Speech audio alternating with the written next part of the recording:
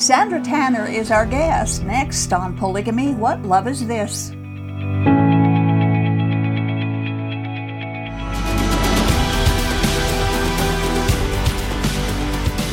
The Utah Lighthouse Ministry has had a huge impact on Mormonism, Mormons, and Mormon polygamists for decades.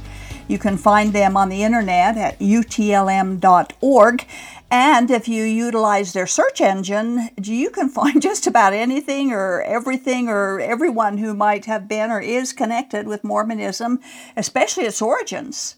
It can be discovered by searching her website.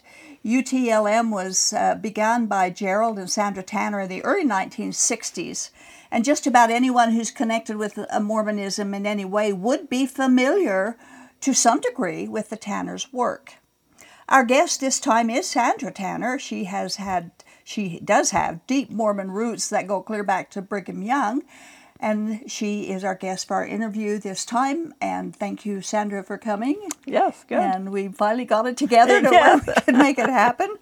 I appreciate it. What we're going to do is talk about a book that was recently published, called Lighthouse, written by Ronald V. Huggins, published by Signature Books here in Salt Lake City. And it's been released in both hardback and softback book. And it's the story of you and Gerald and your work, and we're going to discuss the book. Yes, good. Would you tell our viewers how you can buy the book, how they can get the book? Yes, well, if you go to our website at utlm.org and then go to the book list, you can order it there. And it's we sell a little cheaper than Amazon. Well, maybe it's about the same as Amazon. I don't know. I think it's about $36 in the hardback and $22.50 in softback. So just order it on there. You can go to Amazon. Local bookstores in Utah could probably get it if they don't have it already. Mm-hmm, okay. Okay. And we certainly urge you to get it. And after you see the interview and listen to our comments, you hopefully will be wanting to go and get it. Now, the subtitle describes you and Gerald as despised and beloved critics of Mormonism. Yes. Now, we know that those in the beloved category who love your work are those who've been helped mightily by the things that you have published and discovered and published. But who despises you? Well, through the years, there's been quite a few. Why do they despise you? Because you bring it out. Because we talk frankly about LDS issues, doctrines, problems, changes, contradictions in their history and in their doctrine. And many faithful Mormons have been so trained through their life to believe that anything critical of Mormonism is lies. And so, therefore, our books must all be lies. Mm-hmm. And you're trained as a Mormon not to read outside sources, not to read anything critical. You should only read faith-promoting things put out by the LDS Church. And this is easily confirmed by just trying to ask a friend to look at something we printed. Mm-hmm, and if they're faithful Mormon, they'll probably refuse because it's done by apostates. Yeah, it's just a standard response. And you've had some pretty nasty emails and phone calls. That yes, I'm going to hell. Now, many people who are familiar with your work and know that your ancestry goes back to Brigham Young. For those who don't know your relationship, to explain how you're related to him, and has that relationship affected your credibility in the Mormon culture, do you think? Well, when I was an active Mormon, it was sort of bragging rights to be able to say that he was my great-great-grandfather, and that at summer times I visited my great-grandma Young, who was still alive. So my ancestry goes, Brigham Young joined Mormonism about 1832, and but his wife died after he'd only been married just a few years, leaving him with two little girls. And when he joined Mormonism, then he met another lady there that he married, and so his legal wife was Mary Ann Angel, and that's my great-great-grandma. Okay. And so then Brigham and Marianne Angel had a number of children. One of their children was named Brigham Young Jr., and that's my great-grandpa. I never knew him, but I knew his plural wife. And so as the third wife, now her name's left my mind. Anyways, she was Abigail, Abby Stevens Young, and Abigail was 17 when she married Brigham Jr., who was an apostle, and he was 51. Ooh, that hurts. She was a very pretty, shapely girl, and I'm sure that helped Brigham Jr. be attracted to her, and I assume from her side, living down in Taylor, Arizona on the edge of the Navajo reservation, there probably weren't a lot of good prospects. Marrying an apostle who was the son of the president of the church would have certainly had a certain amount of advantage for someone in a dirt poor village. Yeah. So then they, that son named Walter, who was my grandpa, and then my mom and me. So it's a direct line down through Brigham Jr. Yeah, okay. I want to quote from the introduction section of your book, and it's going to go on the screen for those who are watching. Given the uncorrelated nature of the Tanners' work, a lot more people, including believing Mormon scholars, were reading and being influenced by the Tanners over the last 60 years than were probably willing to openly admit it. The Tanners, in other words, represented an important but often unacknowledged force contributing to the direction of Mormon historical studies throughout the second half of the 20th century and into the present one. Indeed, given the large number of historical disputes that Tanner's research contributed to, it would be impossible to trace the course of Mormon history and historiography over the past 60 years without an understanding of their involvement. Now, this is mind-boggling to me that you outside of the church brought more information and truthful information into the church that even the Mormon scholars were looking to you guys for information, and your willingness to publish it. During those last 60 years of publishing your research, did you ever want to just stop and walk away and from it all? And if so, why didn't you? Well, of course, there's times when you want to walk away because it's an effort that has a lot of dissension, trying to reach out to Mormons that don't want to hear, makes you at odds with a lot of people and in your own family. So, and we got a lot of pushback, people coming in the store telling us off, calling on the phone anonymously and telling me I'm going to hell. And so there are days when it got a little strenuous, but we knew that God had brought light to us, and it was all of grace because I can't claim any special drive in me to seek out God or seek out truth. I was happy little Mormon, and my mom started asking questions, and then I met Gerald, and he's asking questions, so it all kind of got pushed on me. But once we started to see the depth of the deception in Mormonism and the reality of the biblical message of God's grace, we felt an obligation to share it with our friends and families. So, yeah, you get discouraged some days, but then you have someone come in that's just fully open, looking for Christ, and it just makes your day. And so then you say, oh, well, I can't walk away now. I got it. Yeah, that's great. That's great. It is. I know it can get discouraging, too, and I'm sure you had a lot of days. Now, we're going to pick and choose through the book, obviously, just the highlights, because we can't go through any of the details, although we'd like to. That's a lot to go through. But the first chapter talks about how you met and married Gerald, and obviously the details come from reading the book, but it was kind of a whirlwind love story where you got married and lived happily ever after. Well, we got married and lived. There were times when it was a little more contentious than others, but we had a good relationship, but we both are strong-willed people. And so we have our difference of opinion on research and what we should do and when we should quit and those things. But God honored our union. God honored our commitment to each other and to our search for truth.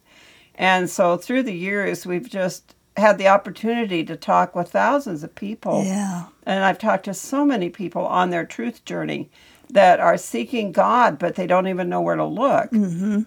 It's such a hard road for someone that's been committed in Mormonism. It is. It's so hard. Yeah, it's so hard. To try to take a second look when everyone around you is opposing you doing that. Mm-hmm. Mm-hmm. So it's been a very rewarding journey, but it's an emotional one as well, because I empathize with these people that are going through so much, possibly facing divorce or losing a job or being disinherited or not being able to see their grandkids. Yeah, There's so many problems that come up when they step away and start saying, well, God is more important to me. I have to follow truth. And there's a cost for that. And you've seen that happen Yes. a lot, and that is a blessing.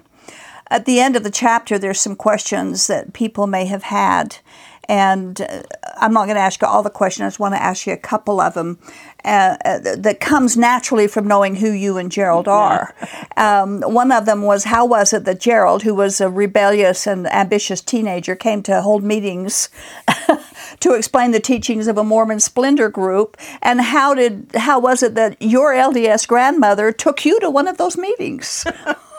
Yes, well, when I was a teenager, when I was about 16, my mom and grandma and aunt read or just read, I'm not sure the time frame, Fawn Brody's book, the biography of Joseph Smith, No Man Knows My History, which had caused them to start researching early Mormon claims and documents.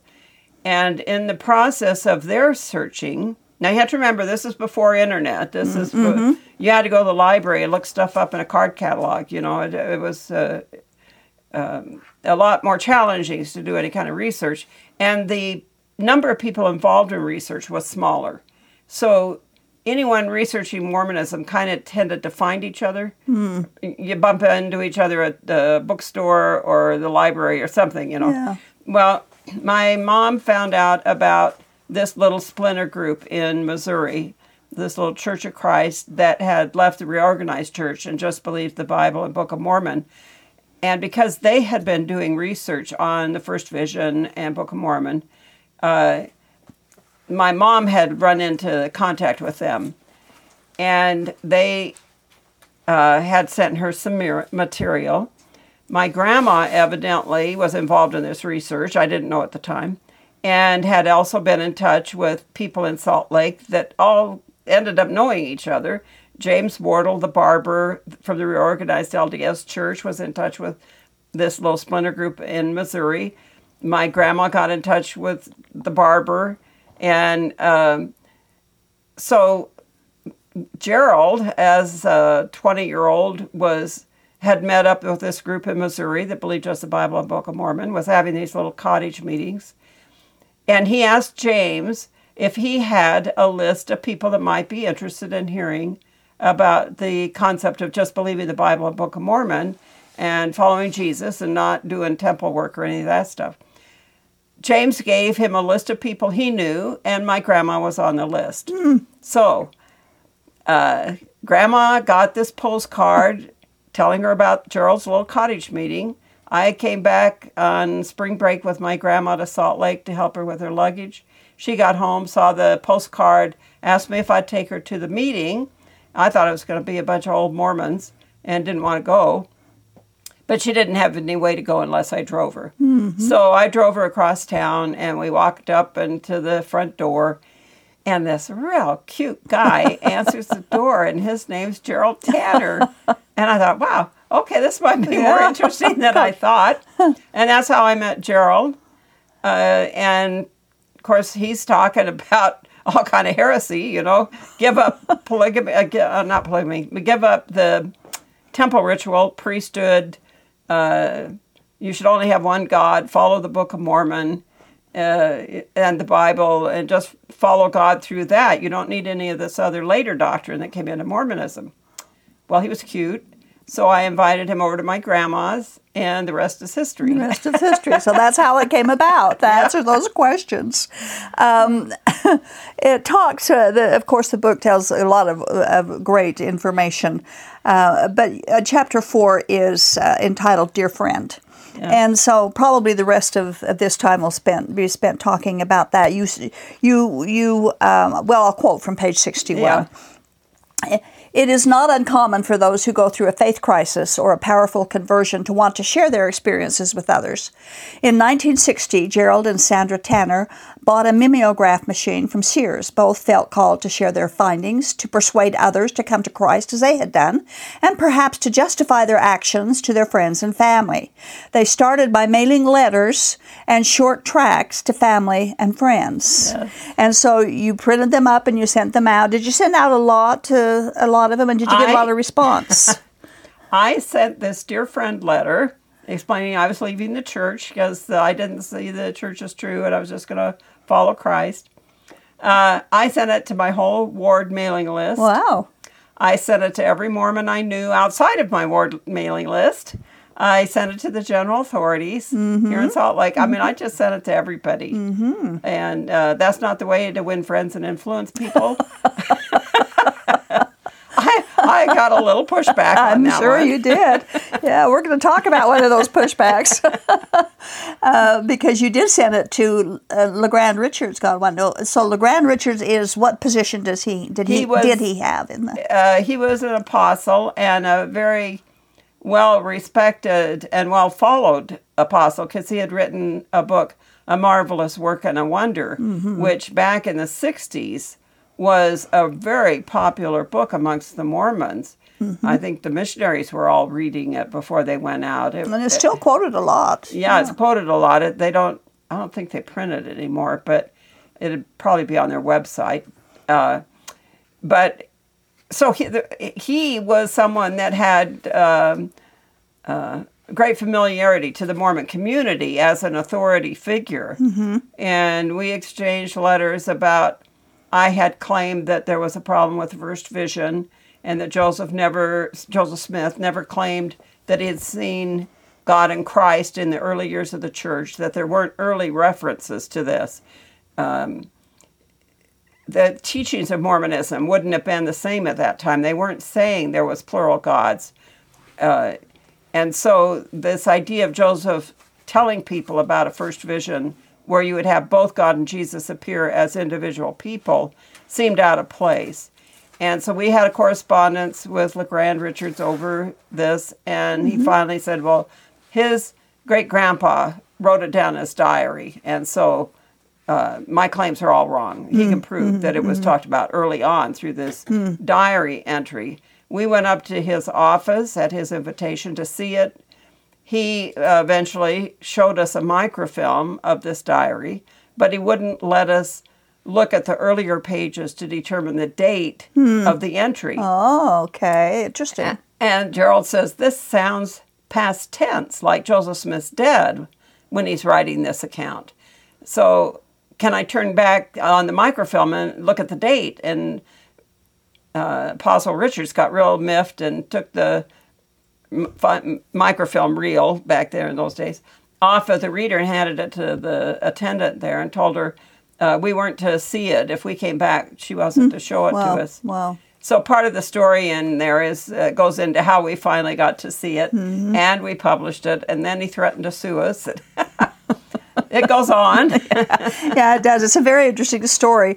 But I do want to quote what he said. He wrote to you. He wrote a letter to you, page 64, and I'm going to quote from part of that letter, where he wrote back as his pushback to you. He says, you haven't found that the Church of Jesus Christ of Latter-day Saints is not the true church, because that is absolutely impossible. Yeah. You have become infatuated with the man whom you married, and love is blind. You have not had the courage to stand out for what you knew to be correct. I find that Well, you know how I find that. That's pretty, of course you love your husband. There's nothing wrong with that, of course. But he counseled you to begin working with your husband at that point to get him to join you back into the Mormon church, the only true church. How did his advice work out? How did you respond to that? Was it... I just ignored that part of his statement because I knew it was just part of their spin, the way they react to challenges to their truth claims. Mm-hmm.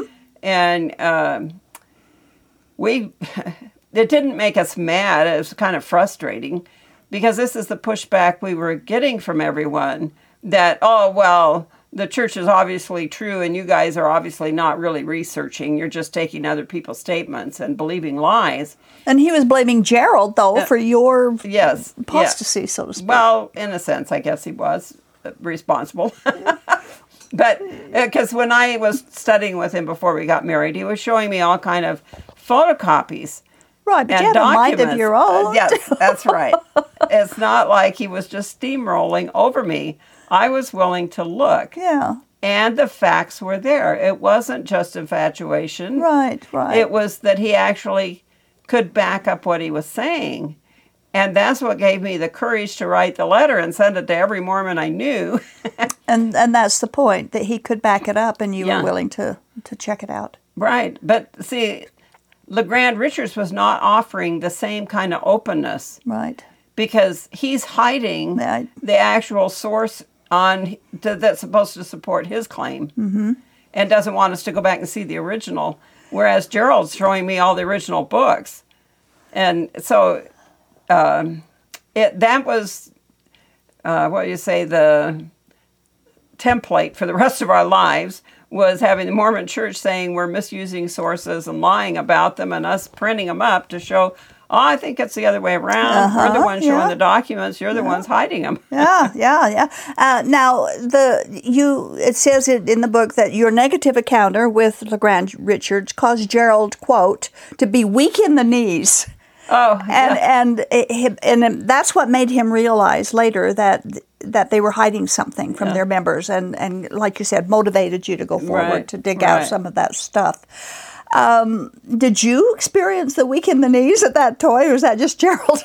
Well, it was kind of intimidating when we met with him in his office because he threatened us. Well, he threatened Gerald. I mean, he just was shaking his finger at Gerald. I'm warning you, don't you start anything against this church.